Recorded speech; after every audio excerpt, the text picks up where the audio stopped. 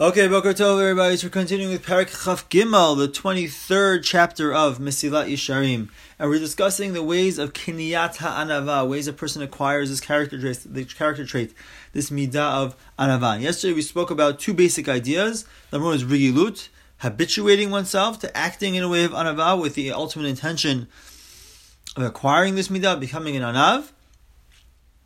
And number two is Hitzbonen, thinking, reflecting, being introspective, thinking about things, contemplating ideas, and through that coming to this level of anava. So Ramchal continues about hitzbones. Now we're going to talk about part two. We spoke about habituating oneself. Now we're going to speak about hitzbonenut, thinking about things, contemplating things. Acha hitzbonen hu al inyan shonim.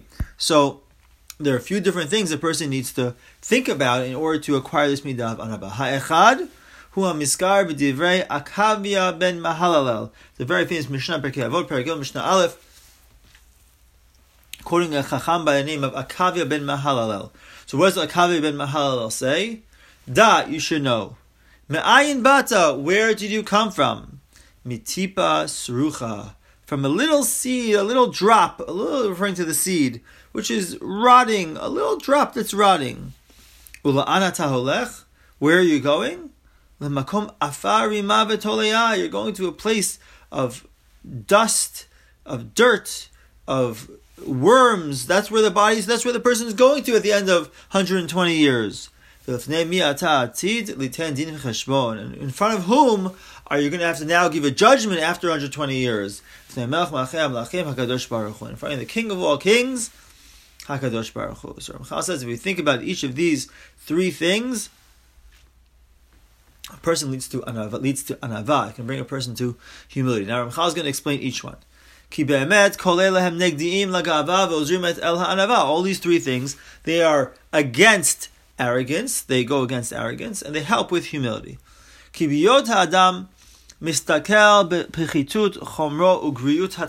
number one, he looks at the lowliness of the material nature of the human being, and his beginning, how lowly his creation was. He thinks about where he came from, nothingness. So there's no reason for him to feel arrogant and feel above everything else. He should be embarrassed. What is this similar to? Imagine a pig farmer, a pig shepherd, who now becomes, I can't really have sheep for pigs, but the idea somebody who takes care of pigs. And now he becomes a king. Kol et asher yizkor yamav harishonim ifshar lo sheyitzga'eh. If he goes back and thinks about what he used to be, he can't become arrogant. He can't become overly proud of his position of king, because he knows where he came from. He knows that this is not where he was born into. This is not. He knows his background. He knows what he's been through. He knows what he's experienced. Same thing with a person. He comes from a tipas rucha, from a little drop it decomposes. No importance. It helps the person, saves the person from gava. Okay. Now, furthermore, if he thinks about it, after 120 years, he's going to go back to the dirt. He's going to become the food of the worms. Certainly his feelings of greatness and arrogance certainly will become humble. He forgets how the pride he took in himself and how great he thought he was. So what's so great about this person? At the end of the day, he's going to end up going back to embarrassment, to nothingness, to the dust, to the worms. So what's he going to take pride in? What's he going to feel arrogant about in this world? And number three, very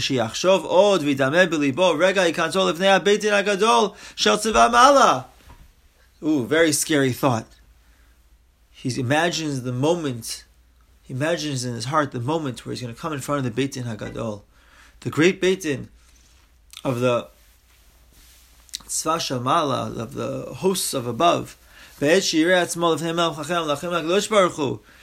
himself in front of the King of all kings, HaKadosh Baruch Hu.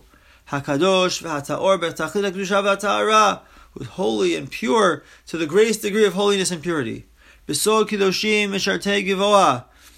And around him there are the angels who are in the service of above.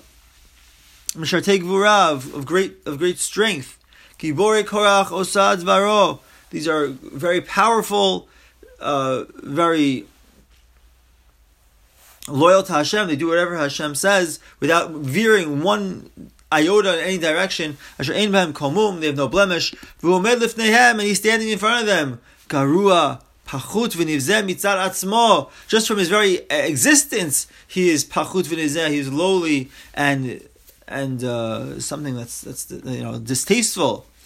Tameh, impure, umigoal mitzad ma'asav. He's impure and he is disgusting from his actions. Ramchal is very strong language here, but again, it's necessary to go through, to think about this very strong language to help a person reach this level of anava. So he's in front of this, the great Beit Din of HaKadosh Baruch Hu with the angels around and the Beit Din Shamala and all these things. Hayarim Rosh, would he be able to raise up his head? Hayelo Pitchon Peh, he can even open his mouth. They'll say, oh, sir, is there a reason why you're not talking? Where is that feeling of greatness that you had, and of honor that you held so highly of yourself when you were in this world? Where did it go? Why aren't you saying anything? Maya Anes, or what are we going to answer? Umaya Shiv, what's that person going to respond? Al Tochachto, on this rebuke that he receives. Hine Vadai, certainly. Shilu Rega Echad Yitzer Ha'adam B'sichlo Ha'emet Hazeh Tziyur Amiti V'chazak. If for a moment he were to imagine this in his mind, he were to formulate this in his mind in a clear, strong way, Paroach Tifrach Meno Kol Ha'gava V'lo Tashuv Elavod. Imagine, illustrate in one's mind. If one imagines in one's mind, the image creates the image in one's mind of what it means to be standing in front of the court of HaKadosh Baruch Hu and all the angels. And now he has to answer, he has to speak. He's this lowly material being with all the tumah of his sins and all the disgusting things that come from the missteps that a person has made over the course of his life. Would he be able to stand? Of course not. So we think about this in our lives. It can help us with this midah of anava and avoiding the midah of gava. Have a wonderful day, everybody. Kol tov.